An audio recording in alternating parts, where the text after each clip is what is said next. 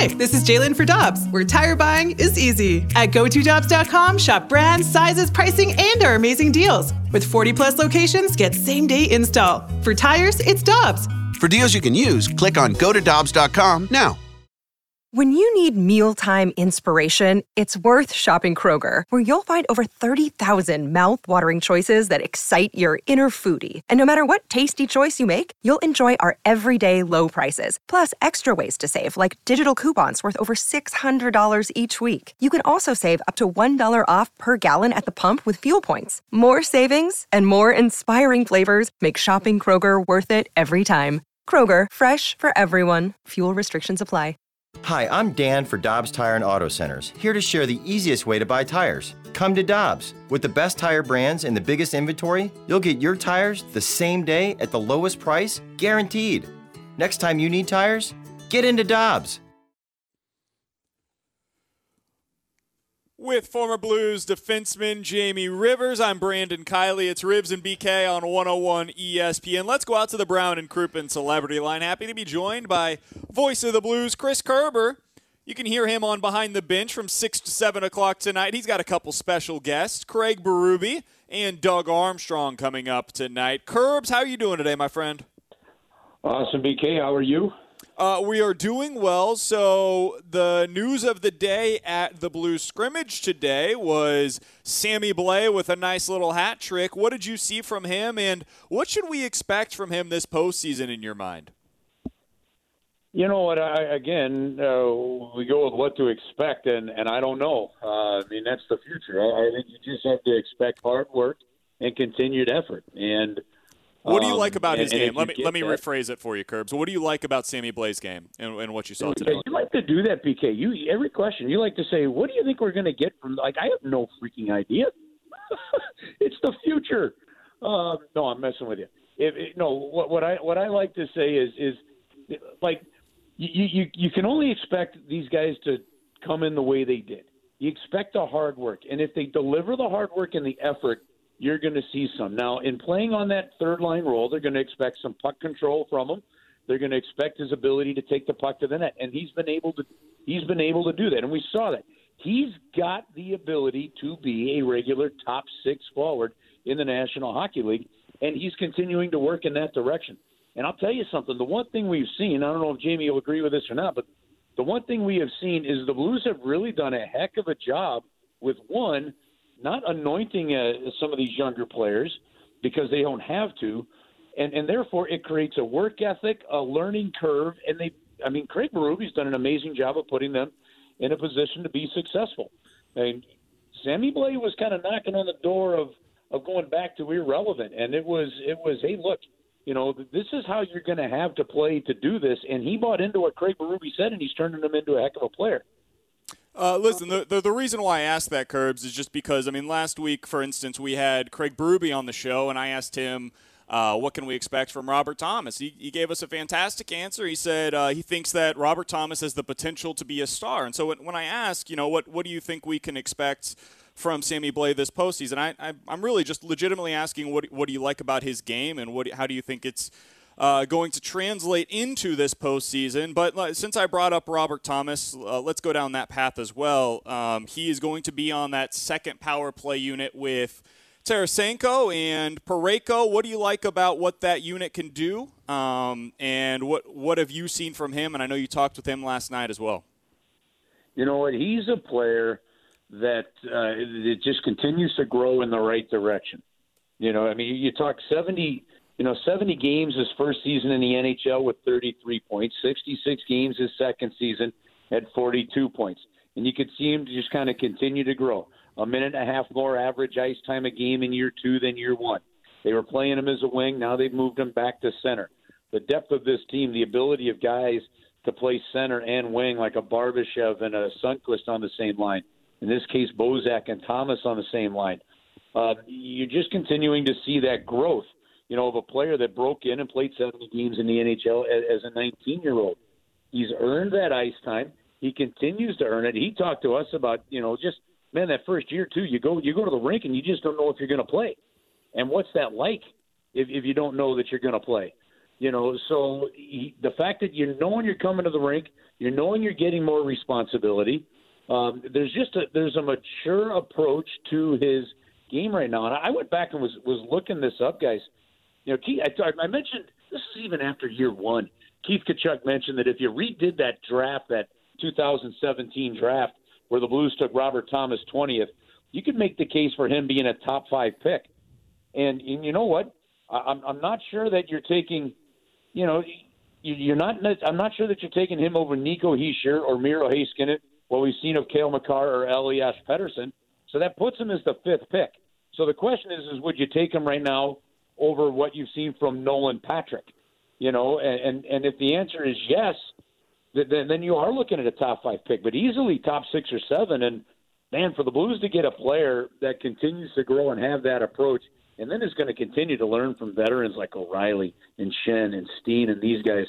I mean, yeah, there is the potential, but I heard that interview with Craig Berube that you did with him, and I like what Craig said. There's going to be some unknown factors. We'll have to wait and see. Does he have the potential? Yep. Now it's just going to be up to him to make it happen. Curbs, look, we talk about Robert Thomas, and I have compared him, and maybe not directly, maybe not exactly the way he plays, but I look at him and I see a Mike Modano style player. And what I mean by that is back when Mike Modano used to get the puck, I mean, we all remember the visual of his jersey flapping in the wind behind him, and every time he got the puck, something electric was going to happen. I watched Robert Thomas so far at the beginning of this season, and it got to a point before the pause where every time he got the puck, you scooch up to the edge of your seat because you're like, I'm not sure what I'm about to see right now, but I know this guy is exciting to watch. Yeah, and you know what was real impressive? I think, was it earlier in the week that when talking about Robert Thomas, maybe it was with you guys too, and I'm confused in the interviews that Craig said it, but he talked about Robert Thomas maybe being the fastest guy with the puck on the team.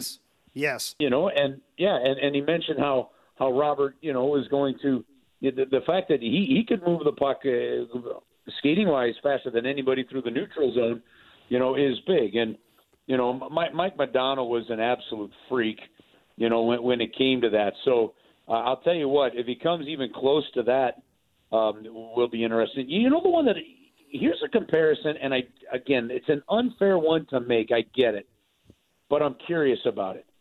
I know Doug Gilmour just started scoring goals right off the bat. I mean, he had 25 goals his rookie season and just started putting runs together of 25-plus goals just about every single year. But the way Doug Gilmour, turned into a passer and started dishing the puck and stuff, and then became a Selke winner during his career because of the responsibility on both sides of the puck. I don't think it's all that far of a reach to think that Robert Thomas could be at some point a 70-plus point player and in conversation with a Selke with what we've seen so far. Do you? I mean, I wonder if there's that kind of trajectory that's possible for him.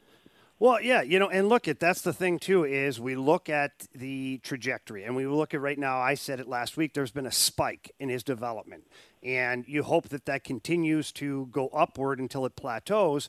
But again, to your point earlier, Curbs, about having Ryan O'Reilly, Braden Schenn, Jaden Schwartz, Alexander Steen, Tyler Bozak, all these great role models for Robert Thomas, this can only make him a better all-around player. And I don't know how you feel about this, but I look at Robert Thomas and I see a future number one center that could potentially play with a guy like Vladimir Tarasenko. Well, interestingly enough, if you look at the St. Louis Blues contract situation, okay, and I'll talk a little bit about the overall, they're going to have $31 million coming up available to them with all the UFAs and RFAs after next season, so going into the 2021 season. But Braden Schenn is under contract now for the pretty good foreseeable future at $6.5 million. You got to figure once you get through this pandemic, if you get to the point where the cap could go up, you're looking at winning a Stanley Cup with a centerman and Tyler Bozak that was making $5 million a year, right? Okay, so advance that out a couple number of years and rate of inflation, all that. You're thinking, okay, maybe that is a certain scenario there.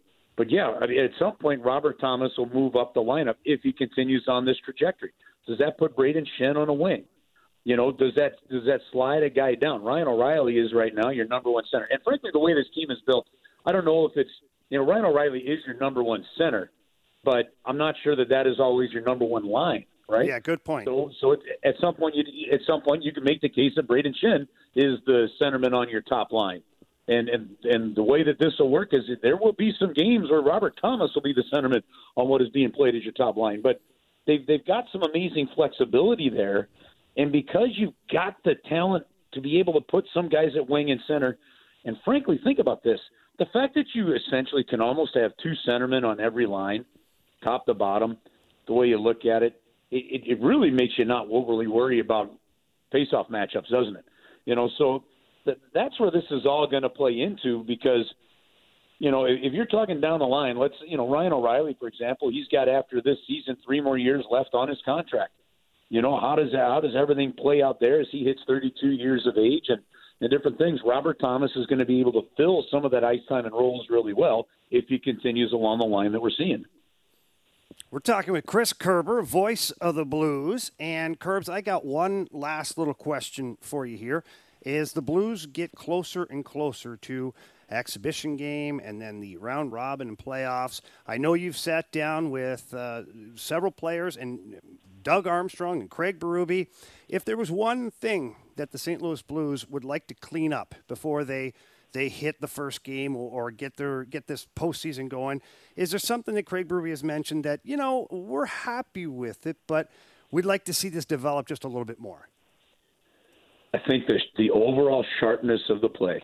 He describes his team as a big team in terms of physicality, and we've got to be able to grind it out, and that is the style he's demanding. So from that standpoint, it's going to take a level of sharpness, clean passing through that neutral zone, and then the ability to work it down low. You know, you're not going to have a whole lot of time, and that's why he has said, and this is the benefit of having those seeding games, Jamie, is unlike just playing one exhibition game and then playing for your playoff life, right? The Blues essentially have 3 additional games that they're going to take very seriously. I asked him today about the goaltending, and he wouldn't commit to the fact that, you know, that even Billy Husso would get a game. He just said it's a good question, and we're talking about it. And so from that standpoint, they're taking these games very seriously because they need to ramp up their intensity and compete level to the level that they expect it to be very quickly. And so I think that if there's any one thing they're going to be focused on the urgency of that compete level and crispness of the game. So when they get that first round of the playoffs, they are ready to go. He's Chris Kerber. He's the voice of the Blues. You can find him tonight, hear him tonight on Behind the Bench from 6 to 7 o'clock. He will be joined by Blues coach Craig Berube and Blues general manager Doug Armstrong. Kerbs, we appreciate the time, man. We'll talk with you next week. You got it, fellas. Love you out there at the rink, man. That's awesome, and that's where we're going to be broadcasting these games from. So we'll have some fun out there. Awesome. Sounds good. We'll talk with you next week. That's Chris Kerber joining us here on 101 ESPN.